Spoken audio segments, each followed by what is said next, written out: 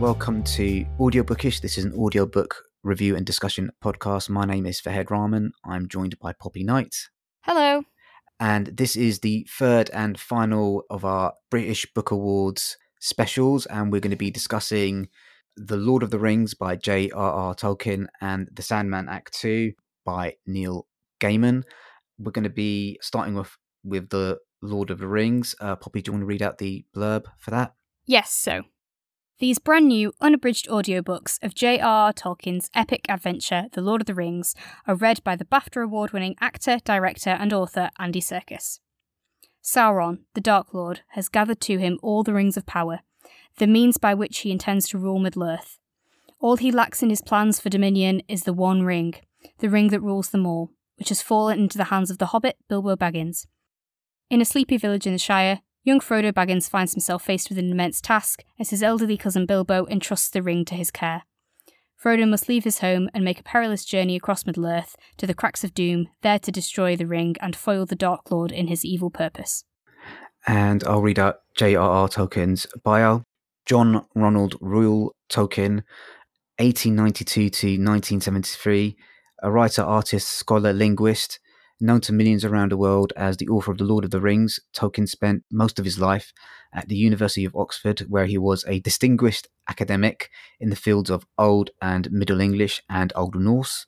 His creativity, confined to his spare time, found its outlet in fantasy works, stories for children, poetry, illustration, and invented languages and alphabets.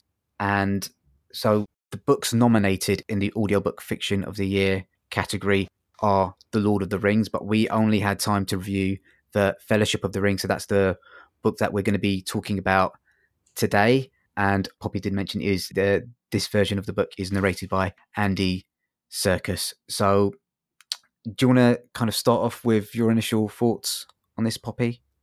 Yeah, sure. So I'd actually started very slowly reading Fellowship of the Ring anyway when we got this incredible opportunity.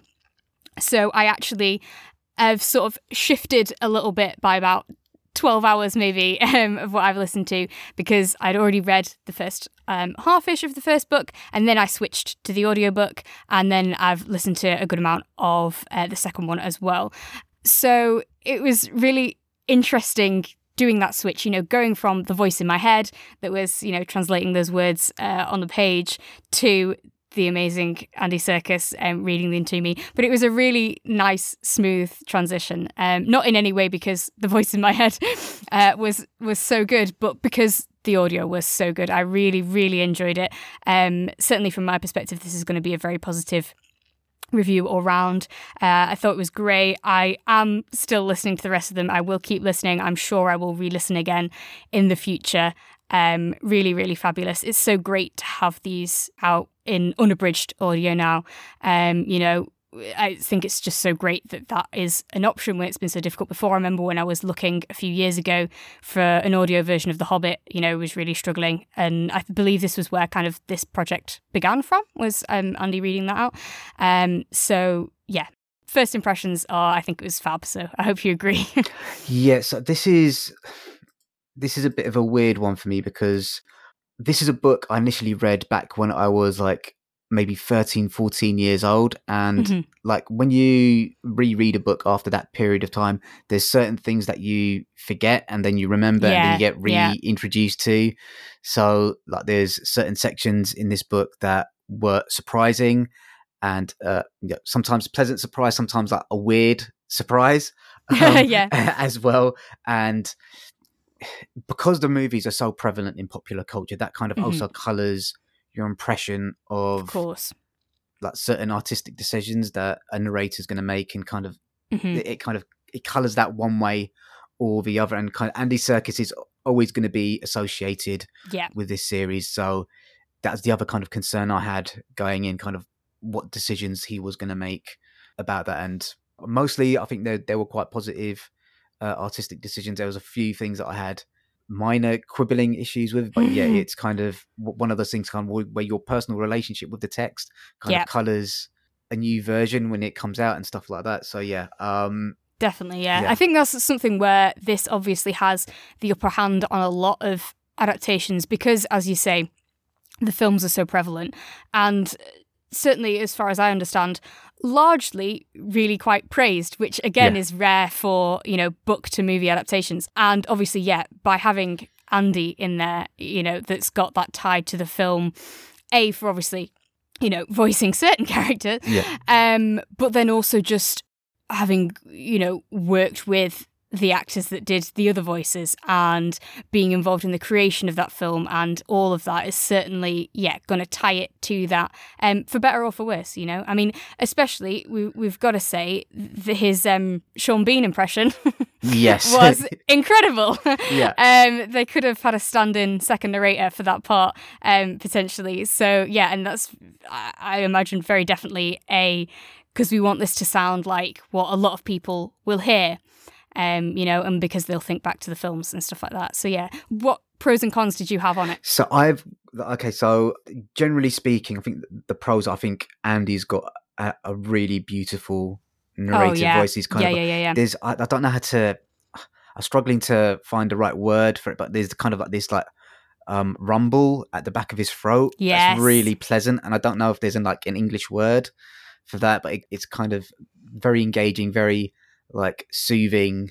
It's kind of, it's, I could listen to him kind of and this is a long old book, kind of Fellowship of the Ring is 22 hours long, so it's a bit of a beast to kind of and then when you put the whole series together, it's a long time. But I completely agree, and just that low kind of bassy voice is, like you say, just in general really lovely and soothing, but also I think it really suits the genre. Yes. I really think it suits the fact that this is a fantasy epic. It just seems like the right voice for that, Yeah. And I quite enjoyed most of the character voice choices that he made. And it does maybe kind of wonder, kind of obviously with the films and his associated with the films, how much of those choices were influenced by being involved in the movies, because I think certain hobbits had Scottish accents, because I think maybe the actors playing them were Scottish or whatever, and stuff like that. The one area I did think he not necessarily struggled with, but wasn't perhaps as strong as the rest of his narration, was some of the female voices that he did. Okay, they sounded a little bit sameish to me, right. But then that might just be a byproduct of the writing, that a lot of Tolkien's female characters are samey anyway, so it's kind of how do you add weight and colour to that, where I don't want to say two-dimensional, because Galadriel is not a two-dimensional character, but do you know what I mean? So I do, It didn't necessarily flag to me, it wasn't something that I'd noted down, but I certainly can see where you're coming from, I think. Now you say it. So let's talk a little bit about the story. I think many people are going to be kind of familiar with it from the movies, but the book is very different to the movies, and kind of people's, certainly my memory, and I had read the book, and one of my favourite movies growing up was the animated version of The Lord of the Rings by Bakshi, and then kind of obviously the movies came out as well, and obviously when you're adapting something, certain things need to be taken out and certain things need to be added in there, but so let's talk a little bit about the story. And this is a book and a series of books that have people study their PhDs on this. So this is just kind of two very much kind of lay people approaching the subject. So please don't kind of attack us for anything we say in this. So what was your kind of impression of the story overall? How did it kind of hold up to you? What you anticipated from it? Okay, so yes, thank you for saying that about not holding us to too much, because I am nervous about talking about this from so much a story perspective, because obviously, and I'm sure we will talk even more about how good the audio was, and this being up for Audiobook of the Year prize, and it, unlike the Richard Osman that we talked about, which is actually up for the Crime Book of the Year, either in its print or in whatever format kind of category. This is obviously all focusing on the audio, and so that is really exciting. And yes, I am nervous talking about the story, because I know that I don't know it as well as so many people. In comparison, I don't know it at all, and may as well have not listened, kind of thing. So yes, please do take that into account. But I really, really liked it. It's obviously one of those things that is so popular and so many people love it. And the people that don't are equally quite strong in their opinion of, no, I don't don't like it. So finding where you sit in that, I kind of had heard both sides of it, but always liked the idea and always thought that I would love it, and enjoyed it. I do think it's really good. I like the whole world that's created is fantastic, and all the characters so well fleshed out. I think I really enjoy the pacing of it, which I know is a lot of people's criticism of kind of how long the journey takes and that sort of stuff. But I think it's great. I think it has a great mix of excitement and mystery and just good storytelling. I could tell the influence from ancient epics. You know, you can obviously tell that's part of Tolkien's education and stories that he loved. And I really liked that. It really is that sort of modern epic of that thing. It has so many of those same tropes. It writes things in the same way, even just the way it talks about landscape and talks about people, and the way it sits them all down in a room and they're all telling stories. And that's how you learn about the people of this place and that sort of stuff. I think it's great. Yeah. So this is a far weirder and stranger book than I initially remembered it. There's kind of like a lot of like odd things in the book, and it's far more musical than I remember it being. I mean, there's like song plays a huge part throughout the story, both in terms of how people relate to the past and kind of events in the past, and how that forms a link to their present and what they hope to achieve in the future. And there's some really kind of weird section, like Tom Bombadil, for example, is this character that doesn't really feature in any of the film adaptations, and he plays huge part, huge role in this book. And the central mystery, kind of not central, but the mystery about like what Tom Bombadil is, and kind of it really sets in place that the fact that this is a strange world full of strange things that are unexplainable and dangerous and powerful. And you know this idea of these hobbits going out from this supposedly safe place into this wide world where they're tiny, they're small, everything presents a danger to them in one way or the other, and they're reliant on the kindness of strangers and at the whim of kind of these terrible dark forces and malevolent creatures as well. So that is one thing that really struck me with the book.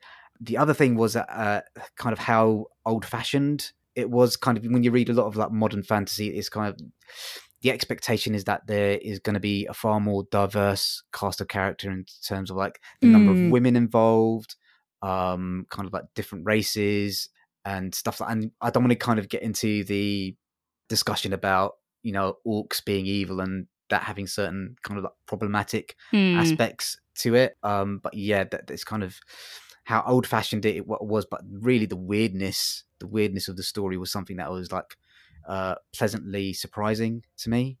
No, that's fair. And it's sort of, this is potentially a bit of a tangent, but it's a good time as any to bring it up.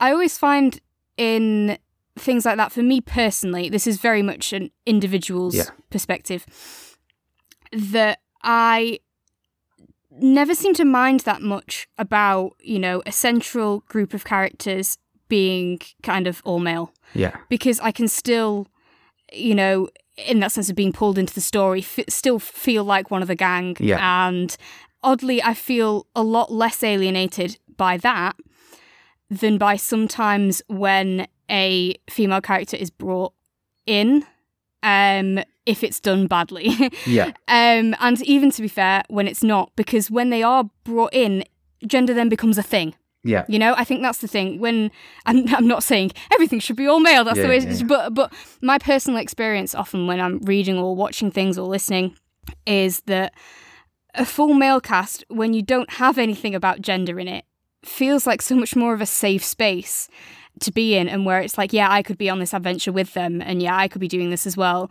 But then as soon as there's a female in there, there's then questions about, well, what role do they play? What stuff do they do? Are they as strong? You know what I mean? Yeah. So I totally agree with you, and I do think that is, you know, probably it's telling of the time. You know, that he did say, no, there's going to be no women going on this journey, part of the Fellowship kind of thing. One example that I'll give, but I'll try and not stay too long off topic, is the later seasons of Red Dwarf.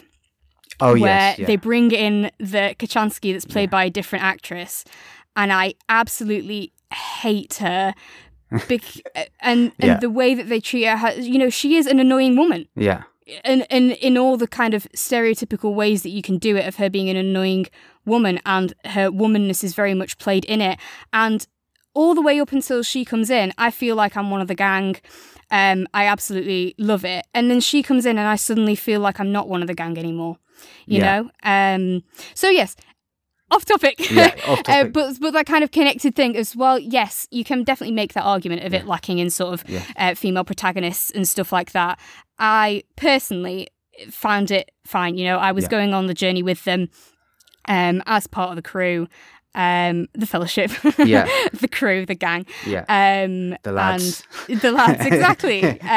So yeah, and anyway, that was what I thought on that. And then it was interesting how you brought up about the songs, because obviously that's somewhere where audio is a real pinch point. Yeah, I couldn't isn't it? escape it. Yeah, that's true. Yeah, you couldn't gloss over. Listen to our previous episode for the reference on that. But certainly for me as well, with having read the first part of it and then listened, I, in a short space of time, had both experiences, of trying to read these verses, which is really difficult, when you kind of, okay, you can tell the meter because it's, it's written in that kind of verse and you've got that, but you've got no sort of like, tune to it, and sometimes you can catch yourself wrong on what the rhythm and the meter is supposed to be, and it can feel like a bit of a slog to read through those parts.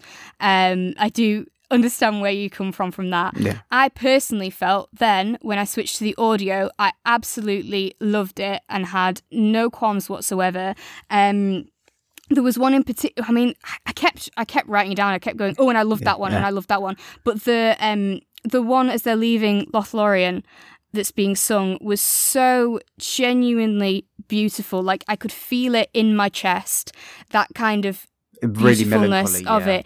Yeah, it was honestly just phenomenal. And, I wouldn't get that from reading the words on the page. I wasn't even really listening to the words. It was that feeling. And this was, Andy doing a female voice singing, a female character at least, singing this, and it was just incredible. I felt really, really, really moved by it, and I felt moved by a lot of the other ones as well, and thought they were incredible. I couldn't find anywhere from a quick Google, and I'd be really, really interested to know how they kind of decided on all the tunes. Whose responsibility was that? If Andy came up with them himself, then oh my goodness, what the hell? And if not, just the fact that he learnt it from whoever did, whoever did teach him and or coach him in what those songs should be, what the tunes should be, what the rhythm should be. No matter who came up with it, the preparation that surely must have gone into that, or props if that was done on the fly, which I doubt, but you never know. It was just, I'd love to know how those bits came about, because I imagine that will be really difficult, but it's done so well. It makes it seem like it was easy, It makes it seem like he did just sit there in the recording studio and just sing them out, even though, reality checks in, you're like, I'm sure he can't have just done that, but they were fantastic. I personally thought they were incredible. And for a series like this, where, as you say, there are so many sections of verse, so many sections of song, having this here as an option, I think just, it gives it the massive upper hand. It's like, why would you not want to listen to this version if you get the opportunity to? Yeah, I'm kind of just adding to that a little bit. I think there's this old cliche, it's the singer, not the song. And I think he does like such a superb job of kind of like breathing life and it's an odd phrase to use, but sentiment into these kind of like songs. And by sentiment, kind of like, there's that kind of that bathhouse song that they've got earlier on in the book, and then he's able to change kind of like tenor into more kind of melancholic songs, and like such range. Yeah, like Tom Bombadil's kind of like, he speaks, I think, almost exclusively in kind of like this weird booming sing-song voice as well. So kind of there's that. It's also interesting to note on that as well. So if you haven't listened, you won't know, but this is done without any backing music. It is all his voice, but you don't feel you're missing it. Even when the narration says, there was a guitar playing in the background or whatever, you don't feel like you're not hearing it properly to not have that. I think it's perfect as pure as it is, and sort of as a contrast to there was a once that we talked about last time, how I was saying how much I thought the backing music really elevated it.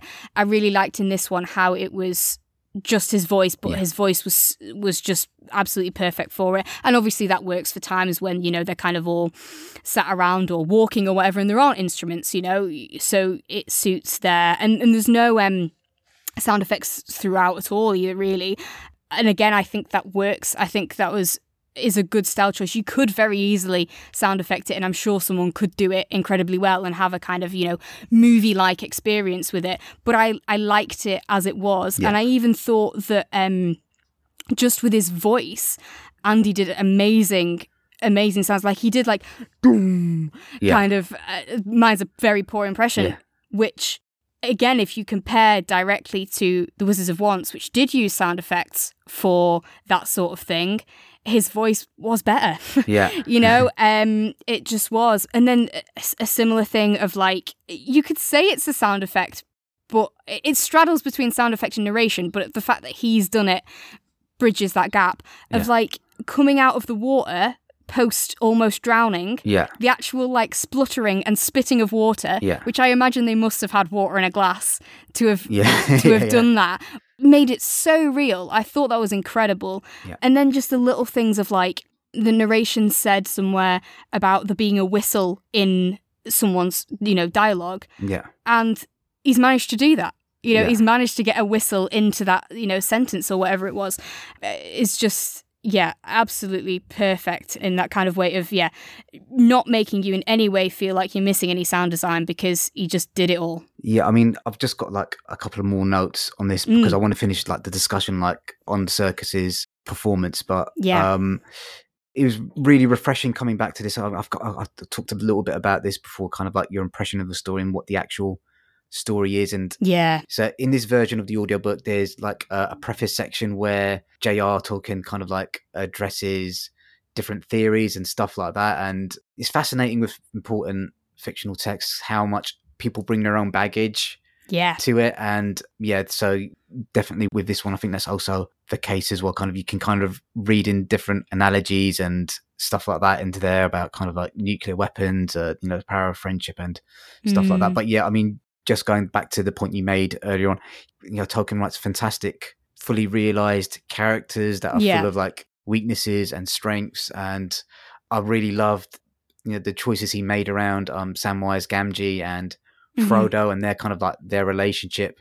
together is kind of like really lovely and a bit odd at the same time, because it's how different pairings and different characters kind of interact with each other as well is beautifully done. I guess the modern sort of pop culture reference to that would be that Samwise is sort of the Charles Boyle of that relationship. From Brooklyn Nine-Nine, I think. That sort of comparison there. But no, I completely agree.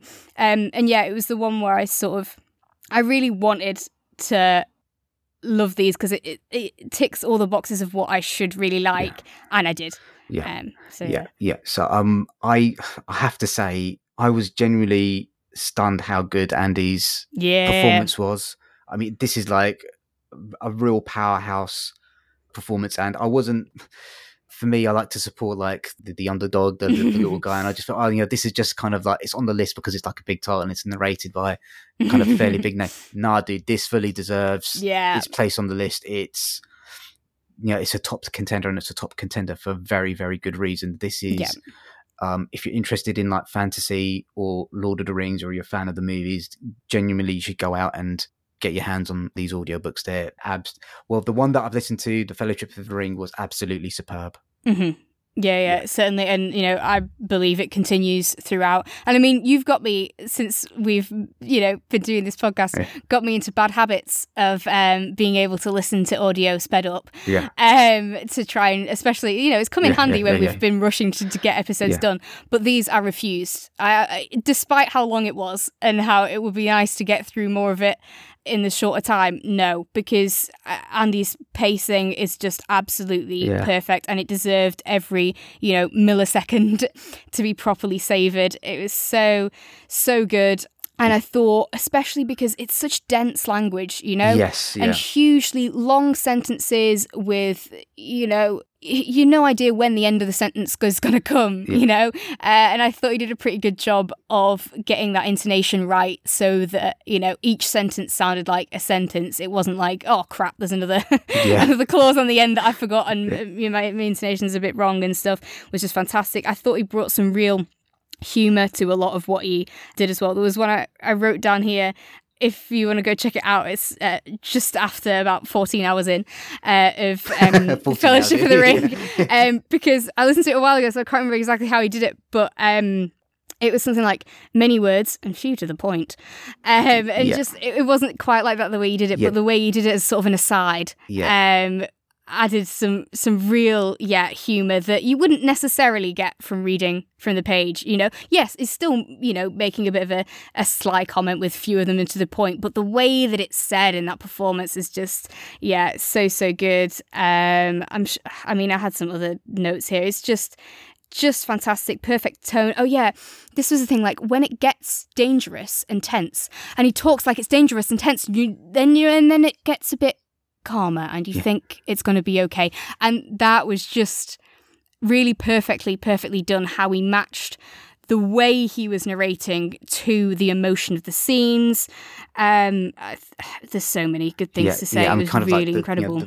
When the characters are tired, he kind of like manages to bring that across when they see something wonderful or stunning or scary. He also so it's a really, really superb performance, really, really good. So I think that's a firm recommendation from both of us. And for sure. It's going to be, there's some really, we'll maybe do a little discussion at the end, kind of which book we think should win. But this book really put the cat amongst the pigeons for me, as did the next book. Should we talk about the Sandman Volume 2? Yes. Poppy, do you want to read out the blurb for that? Okay, so enter the dreaming again as the blockbuster audio adaptation of the greatest epic in the history of comic books continues in The Sandman Act 2. James McAvoy returns to voice Morpheus, the Lord of Dreams, in this sequel to the #1 New York Times audio bestseller. Journey into a world of myths, imagination and terror based on the best-selling DC comic books and graphic novels written by Neil Gaiman, returning as the narrator, and lose yourself in another groundbreaking, immersive drama adapted and directed by the award-winning audio master Dirk Maggs. In the absolutely packed Act 2, the dark fantasy resumes and the Sandman expands into the French Revolution, ancient Rome, 19th century San Francisco, 8th century Baghdad and beyond. New and familiar characters abound, voiced by a bright mix of performers, including Kat Dennings, Regé-Jean Page, Emma Corrin, Michael Sheen, Kristen Schaal, Brian Cox, John Lithgow, Jeffrey White, and so many more, including fan-favourite narrators Simon Vance and Ray Porter. Just close your eyes and listen again as the greatest epic continues. Act 2 of the audio series The Sandman adapts collected volumes 4, Season of Mists, and 5, A Game of You, of the comics in their entirety, and most of volume 6, Fables and Reflections. And I will read out Neil Gaiman's bio. Neil Gaiman is the New York Times bestselling author and creator of books, graphic novels, short stories, films, and television for all ages, including Norse mythology, Neverwhere, Coraline, The Graveyard Book, The Ocean at the End of the Lane, The View from the Cheap Seats, and the Sandman comic book series published by DC. His fiction has received Newbery, Carnegie, Hugo, Nebula, World Fantasy, and Will Eisner Awards. Gaiman was the writer and showrunner for the Emmy-nominated miniseries adaptation of Good Omens, based on the book that he co-authored with Sir Terry Pratchett. His novel American Gods has also been adapted to a critically acclaimed Emmy-nominated TV series. His audiobooks have won 5 audio awards and frequently appear in the New York Times audio bestseller list. In 2017, he became a Goodwill Ambassador for the UNHCR and the UN Refugee Agency. And this was adapted by Dirk Maggs as well. So I've got quite a long history with this book. So as some of our listeners may or may not be aware, I've got another podcast called See Through Panel where I review graphic novels and comic books. I write comic books myself, and the Sandman series is genuinely one of the most important graphic novel comic book series in the English language. So, and there's a new Netflix adaptation coming out this year as well. So let me get your opinion on it first, because I've got quite a lot to say about it. Yeah. Okay, sure. Yeah. So I was so excited to listen to this. It's been on my list for a while that I've really, really wanted to. Because it's obviously heralded as being amazing for audioness. The fact that it is this proper adaptation of a, visual art form was really exciting to me anyway. And of course, it being Neil Gaiman. And I do really like Neil Gaiman's books, but sort of on a slight, comparison with the Lord of the Rings ones, where, it's the kind of thing where it ticked all the boxes for me, so I was hoping I'd love it, and I did. Neil Gaiman, I always find, he ticks all the boxes for me, and I really want to absolutely love everything he does. And for some reason, I just don't love it as much as I want to, Yeah. I do really, really like Neil Gaiman's stuff. I liked American Gods. I liked Good Omens, Terry Pratchett, but just something, for some reason, I don't know, and it kind of makes me a little bit sad. I wish I loved Neil Gaiman's stuff more, and like that some of my family do, and obviously people that I see on the internet absolutely love, and I'm like, I really want to love it that much. Yeah. But I do certainly really, really like it. Thought it was fab. I really enjoyed this. I have not read the comics before. I was going in completely fresh, so I made sure to listen to the first one, partly because I wanted to anyway, and I'm really glad. If anyone's listening and you've not listened to the first one, but obviously this one's, nominated and newer, don't skip to the second one. Listen to the first one first, or at least read the comics of the first one first, because you will be completely lost, I think. Again, comparison to Wizards of Once, where I thought I did, a great recap. You could jump in at that one if you wanted to. Please don't jump in at Act 2 for this. You do really need the context and the characters of what's come before, I personally think. But if you've got that, it is fab. I actually, in some ways, preferred the first one a little bit more to the second one. I think just because it's has more of a narrative tighter. Exactly. I think. Yeah. It had more of a linear story. It sort of kept me in it, whereas this one is a lot more episodic, which I enjoy. And I did find it good, but it was slightly more difficult to follow, slightly more difficult to get into. And especially, I think, because I was listening to it, all at once in preparation for this, as opposed to dipping into an episode at a time and going back to the world. For some reason, I did prefer the first bit more. But this is, again, just like with the really, really like and the love bit, it's a fine line. I thought this was really good. And I mean, when we get onto the audio, wow. Yeah. So what's your thoughts? What's your backstory? So I think, again, it's when you've read a book in your head or read a comic book series in your head, and you've got a certain idea of how certain characters are going to sound. Yeah. I didn't have like James McAvoy's performance in my head. And don't get me wrong, James McAvoy's performance is really good, superb. Yeah. In my head, Sandman had a more ethereal, floating quality to his voice, and his one is very much more detached, stuffy, upper crust voice. And I found it was really interesting that Morpheus has a very strong kind of English accent to me, and the other people in his family have very much American accents to my ear. So that's kind of like, that separates him from the rest of the family, or certainly marks him out as different to them as well. But yeah, that's kind of like one thing that I had to it took me a little bit of time to kind of get used to that. It's kind of, that's not the voice that I had in my head, but okay, fine. Yeah. But his performance was very, very good. But that is kind of like one of the things. And again, kind of my memories of the stories is very different to what's the actual stories in this. And I think this is stories rather than story, because there are some episodes where Morpheus features quite heavily, and there are others where he's very much a peripheral character. And that structure, I can imagine how that could be frustrating and challenging to kind of like get your hooks in, and how it could be very easy to get lost and get confused about what's happening there. But yeah. Yeah, no, that's fair. I do think it's that kind of thing where if I were, choosing to read this purely for my leisure, I think I would have preferred, an episode at a time, and then I'd be like, oh, I feel like a bit of Sandman, and then go and listen to one. And then in that sense, that sort of section of stories, nature works really, really well, I think, and is really interesting. But then, so for me, as a recommendation, if you're thinking of how to listen, it's less of a binge one, I think, the second one. But then again, with all the different characters and remembering them all, kind of doing it all close together is also a good way to go. So obviously for James McAvoy, I didn't have any impression of Morpheus in my head to start with. Well, apart from, obviously, I imagine everyone will know, because it's seared into my brain, of the Audible advert that's on basically every YouTube video you ever try and watch, or every Twitch stream. It's just, have you heard the one about the immortal Lord of Dreams? So that was all I knew really about the story, is from that advert. So I didn't have an impression of Morpheus in my head, so I do very much now have that James McAvoy personality that he brings in his performance of it in my head for that story. And then similar to how I picked out those little bits of humour that Andy Serkis brought into his performance, there was some here where, perhaps you do get from the facial expressions of, say, the illustration in the comics or whatever. I don't know for a direct comparison. So it's possibly a translation of that rather than an addition where it was in Lord of the Rings. But some of his ways he said stuff was just genuinely really dry. funny. So that there was one that was, again, there's going to be bad impressions, but it was like, did you win, Lord? No. That made me laugh. And then there was like a really spooky modulated voice that was just like really evil, and then he goes, yes, very well.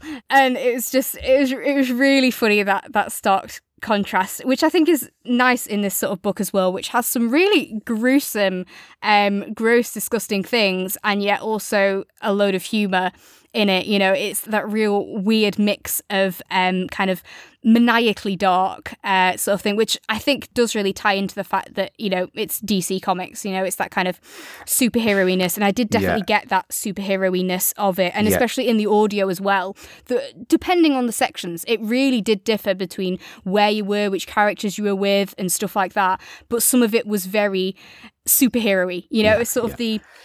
My way of thinking of it was like, it was the audio equivalent of like really overly saturated colours. It's sort of how I felt about some of those sections that just really rings true for superhero for me. It made me think of the Gotham TV series, which I used to really love, and stuff like that. It has that tie, as well as also having a tie to fantasy epics. It bridged between those two quite different but connected genres. So I think this is like, his writing is very much influenced by like classics and mythology, kind of that kind of runs. There is kind of a few things I need to kind of pick you up on what you've said there. So so technically it's published by DC, but there was a imprint of DC called Vertigo, and the Sandman books were initially published by them. And cool. So Vertigo didn't really do superhero comics. They kind of did weird, dark stories that were aimed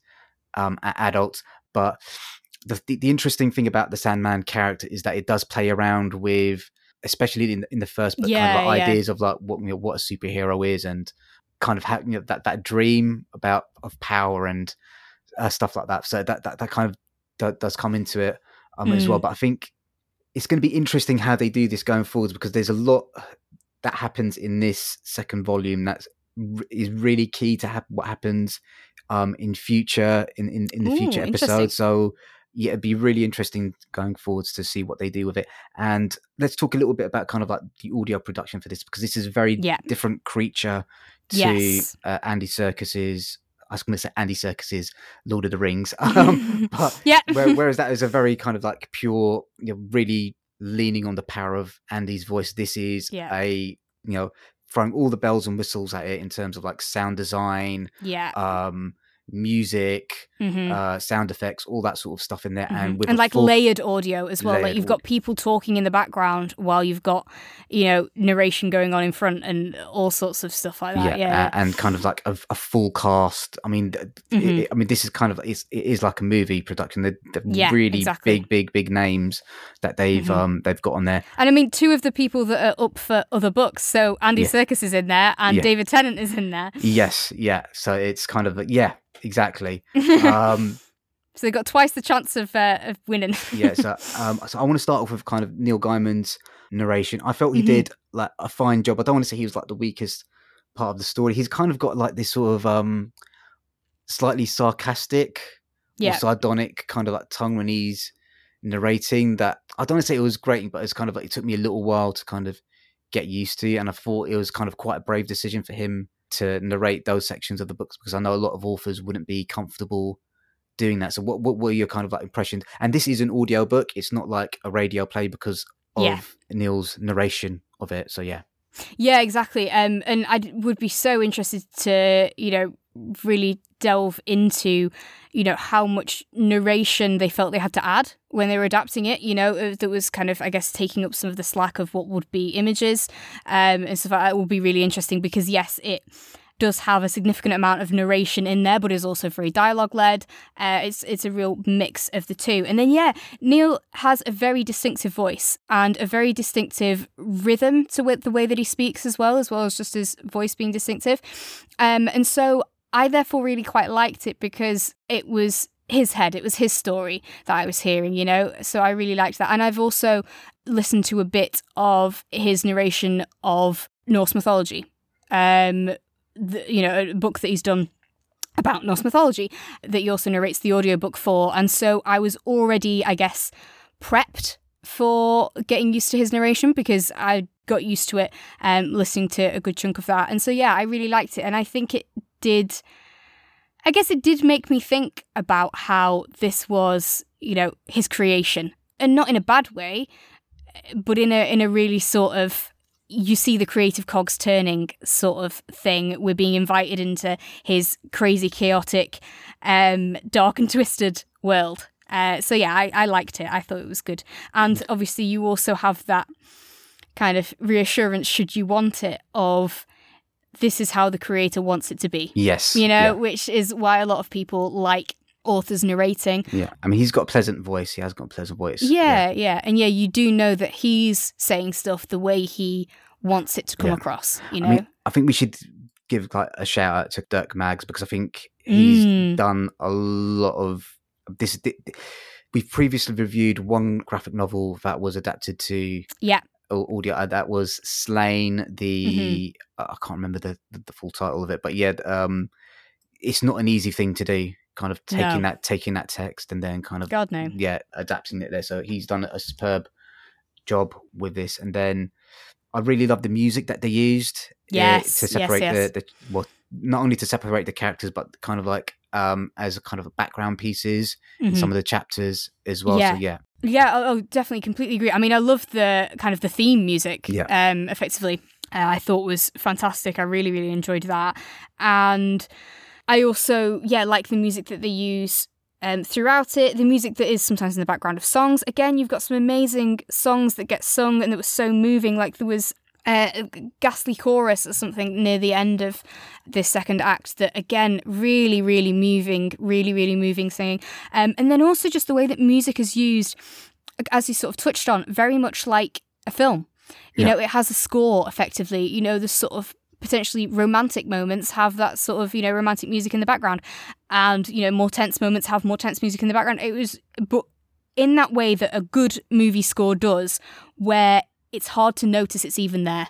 You know, you notice the effect that it has on you, but you don't go, oh, they've pressed play on the music there. You know, it just adds to atmosphere without you quite realising that that's what it's doing. Really, really clever. Absolutely. Yeah, phenomenal. Yeah, and because it's a full cast audio, but which of the characters specifically stood out to you in terms of because there's a lot of actors in there. I mean, I would have to say I specifically enjoyed, because I'm big fans of them anyway, but I enjoyed Kristen Charles as Delirium. Right. Brian Cox, I think he was the Roman Emperor, and John Lithgow as the King of San Francisco. For Fair. me, those three performances specifically stood out to me from the audiobook. What about you? Was there anyone specific that kind of stood out? I mean, all were fantastic. Yeah. And yeah, really, really phenomenal. I got very excited because there was the actor that plays Mickey Bricks from Hustle, which is one of my favourite programmes ever. Yeah. I recognised his voice instantly and was like, oh my God, he's in it. So that was exciting. I thought he did good. I really quite liked Kat Dennings. So Kat Dennings plays Death, and that character of Death I thought she had a really great voice of. And, you know, there are so many different representations of death. You know, there's the death in Good Omens, which is very, very different to Terry Pratchett's Discworld death, which is, you know, kind of my main, the main one that pops into my head when I think of a personification of death. And, you know, you've got things like the Book Thief death. You know, there are so many different characters of the Grim Reaper throughout various sort of things, and then especially there, you know, within the same sort of realms of authors and worlds and stuff, having such different ideas. And this one that Kat Dennings plays is a very different kind of death to any of the others that I've come across before. And I really thought that she was cast very well. Obviously, I don't know from the source material, but from how I heard the words, she did a very good job. I felt she was cast really well for what the character, to me, seemed like they were written like, and then I think performed it really, really fantastically as well. I think she did. Great. Yeah. So, Gaiman's version of Death is kind of a really fascinating interpretation of that character. He has written like a Death standalone graphic novel, and if you're interested in checking out that character, it's definitely one that I would recommend you reading. Oh, definitely then, yeah. As well. What other notes have I got on this? I had a little note, and I definitely don't want to finish on this one because it is slightly critical, and I would like to continue with other stuff. So Act 2, a large section of it very much focuses on the character of Wanda, who's a trans woman. Yeah. And I think it's very obvious that they are definitely making the point that, you know, transphobia is not okay. And I certainly like that it does make that stance clear. Yeah. But it does that through you having to listen to a hell of a lot of dead naming, transphobic language, people's opinions on gender that are not welcoming to those kinds of ideas. And I found it really hard to listen to because it was quite relentless for I don't know how long, like it was an hour, good, 2 hours, probably longer than that. It was quite relentless of basically her whole identity being challenged, her having to keep fighting, you know, her having to keep standing up for it, and, you know, family, friends, strangers, whatever. And I just feel like for trans people who are listening, it's not going to be a fun experience for them either. It wasn't a fun experience for me. I'm not trans, and I think if you have had to live through that, where you're always having to fight for your identity to be valid, to then, you know, hear all that for so long, despite the fact that you know that the creators behind it aren't, you know, agreeing with it, it's still not fun. It's still going to remind you of the times when, you know, your family, your peers, strangers on the street, that evil voice inside your head have said similar things. And I just, it felt to me a lot more like the kind of, you know, there's a lot of different comparisons, but one is sort of like kids' books that teach you to be nice to everyone in the class, you know, even the sort of the outsiders in the class, because it's nice to be nice to people. But then as any outsiders reading those books, you're like, okay, but this isn't for me though, is it? It's you giving a moral to somebody else, but it's not you saying you are valued, you aren't an outsider, you're an insider, you are one of us. It felt to me a bit like that. And I saw from a article thing how they had taken a lot of care over what they did with Wanda's story and how they made sure everything was done with respect, and that Dirk Magg specifically, you know, was very conscious of that. He'd said like that part was keeping me up at night, and that he was proud that both Wanda and Barbie in this version, as opposed to the graphic novels, the comics, are this quote here, much more forthright about how they stand up to bullying and abuse. And so, yes, that is definitely the overall thing, which is good. But yes, it felt to me a lot more like that whole thing about groups of people being included in stories, but they're only being included for their trauma and not their joy. And that was what I felt was a thing here. I think that's a fair shout, actually. Yeah, I think that's a perfect way of putting it. Yeah. Okay, I'm glad you think so. Yeah. So yeah, that was sort of how I felt about it. I think, and certainly when you're adapting something that's already there, there's only so much you can do with it. But I think, the barrage of horrible things was a bit like what I said about Careless, with hearing all those horrible things about abortion, which since we recorded that episode, in between recording and releasing it, obviously there was all the stuff in the US about Roe versus Wade. We brought it even further to the forefront. But yes, it was a similar sort of thing where I was sitting in it, hearing things that weren't nice. Yeah. And just that dampening the experience for me personally a little bit, and then also making me think of, that it might alienate a little bit trans listeners rather than them feeling like... I mean, kind of... Maybe this is because I'm bringing a knowledge of like the graphic novels and storybooks, but certainly Desire is like quite clearly like queer character in the graphic novel. I don't know if that I get you came across in the audio at all, and their relationship with Morpheus is one of the most interesting parts of the entire Sandman kind of like saga.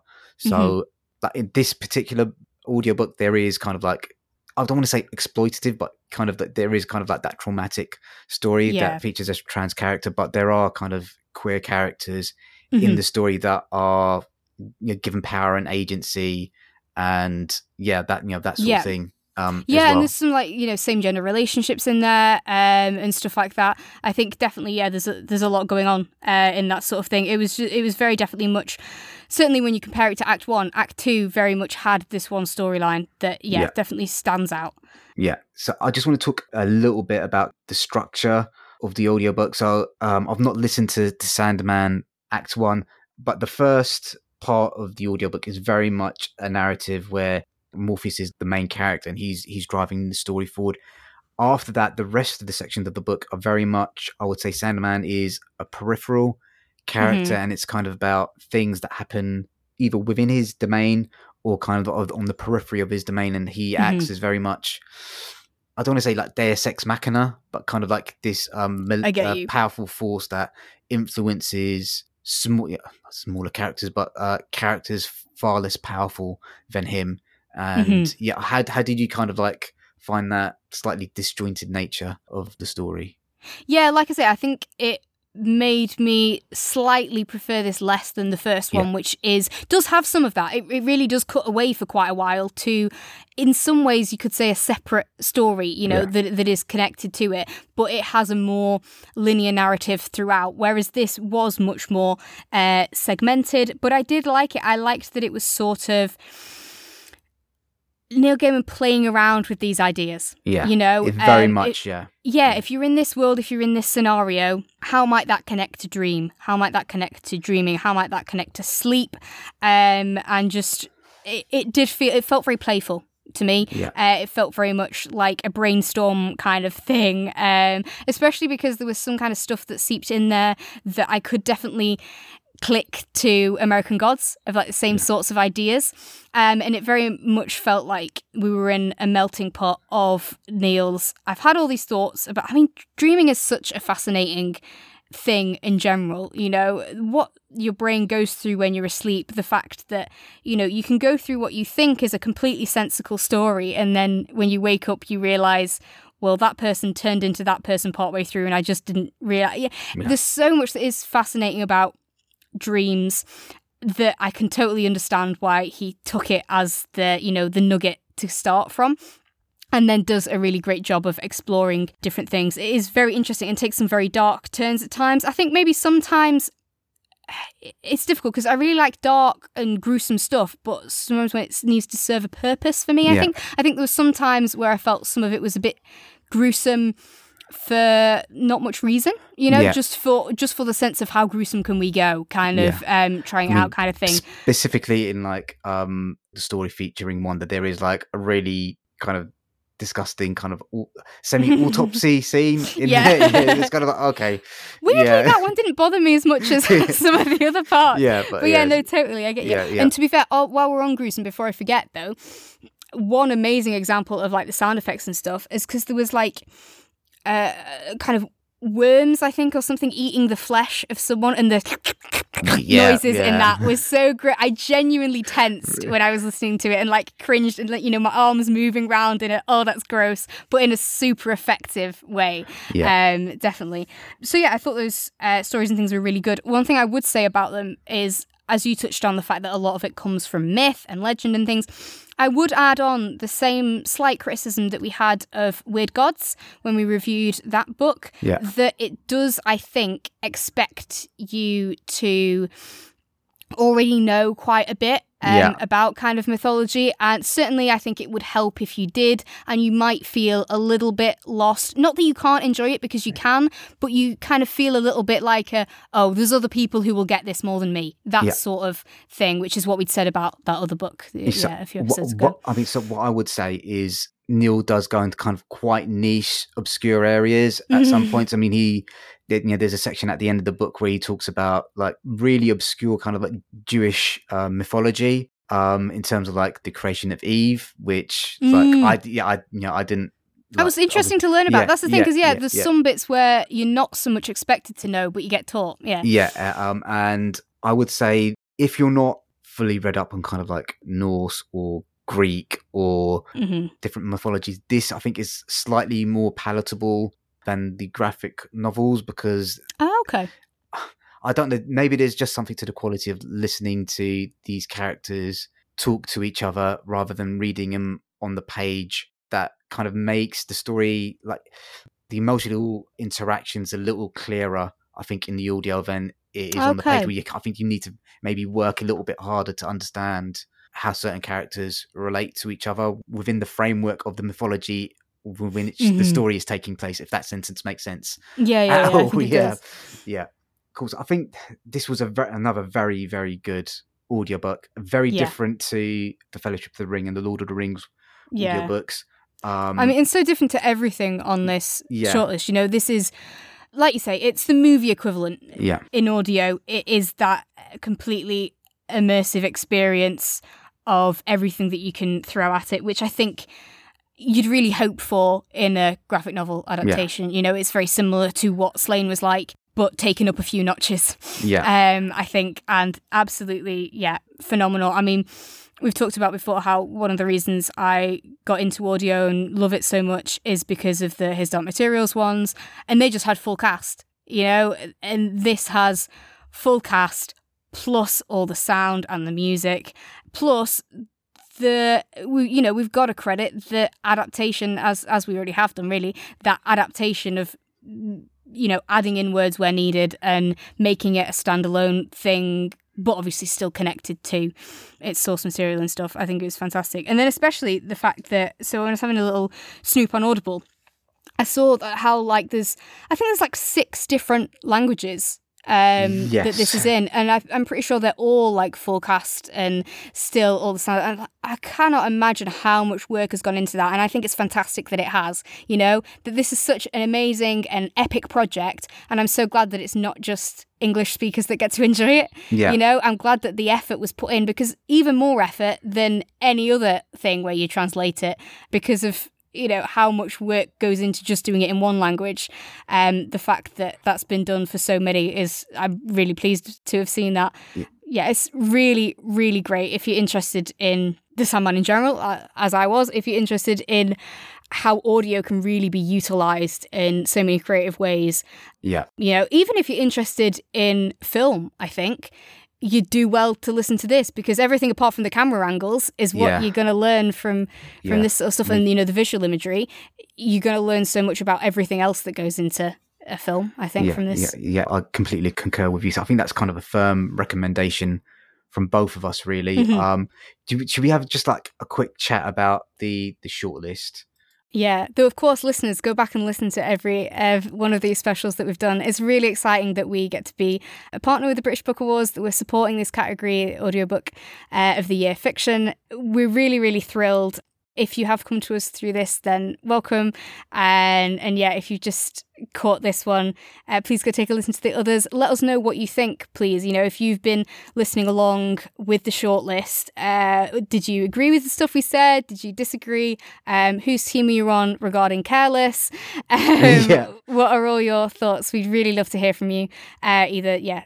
I'm sure Feb will say at the end, but our social medias or our email, please do get in touch. So, yeah. Okay, so we've had Careless by Kirsty Capes as narrated by Amber Gadd. The Lord of the Rings by J.R.R. Tolkien, narrated by Andy Serkis. The Man Who Died Twice by Richard Osman, narrated by Lesley Manville. The Night She Disappeared, that seemed like such a long time ago. I know, doesn't it? The Night She Disappeared by Lisa Jewell, as narrated by Joanna Froggatt. The Sandman Act 2 by Neil Gaiman and Dirk Maggs, as narrated by full cast. And The Wizard of Once, Never and Forever by Cressida Cowell and narrated by David Tennant. So it's a lot more diverse of a shortlist than you might think looking at it, simply because all the stories are really quite different. I mean, we've got a couple of 3 fantasy books on there, and then 3 books that are more set in the real world. So initially, last time we did an episode, I said I think Careless is going to be my choice for the one that I would like to win, because I loved the story and I really enjoyed Amber's performance. But bloody Andy Serkis's performance, man. Yeah. Flipping heck. It's amazing. Yeah. But then again, you've got the Sandman and The Night She Disappeared, also 2 excellent books. So like between those 4, I don't know which one I'd want to win or which one should win. What are kind of your thoughts? Yes, it's really tough. So difficult, isn't it, because of how diverse they are. And yeah, I really don't envy the judges having to make this call. And so the 2 that we've reviewed today are obviously very much in there because of their audio. You know, they're up for this Audiobook of the Year fiction because they've done something exciting with the audio, whether that's an incredible adaptation of a visual medium massively utilizes everything you can throw at the audio, to one where you have a narrator from the films melding the 2 of the books and the films together, as well as just being a phenomenal actor who breathes life into every word and, like I mentioned before, gives people an option to listen to these unabridged and not just, you know, it's available in audio, but it's an incredible experience to listen to these books. Yeah. Those 2 kind of, by virtue of what they are and the fact that they deliver on the promise, means that they're really, really high up for me there. And then The Night She Disappeared is one where it just really won me over. It really, really did. That's one where it isn't necessarily doing anything technically exciting.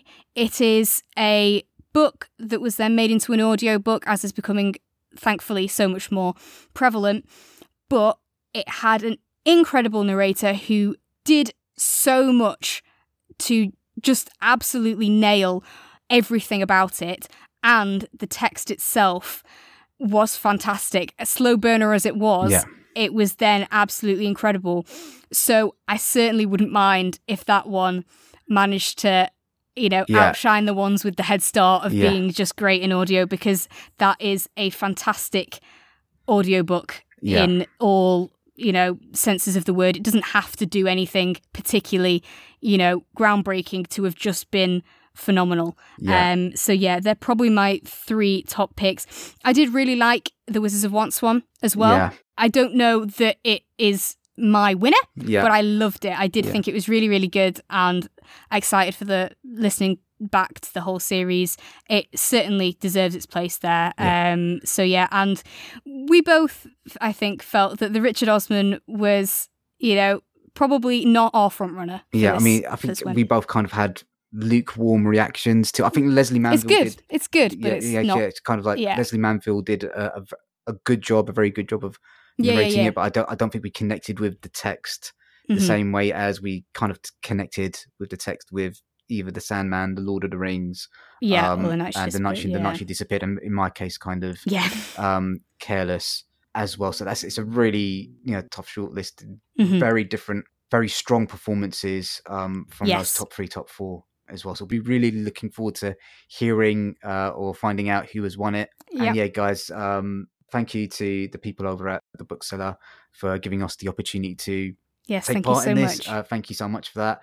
Please do, if you like listening to this, please continue to support us by leaving ratings and reviews on whatever platforms that you found us on.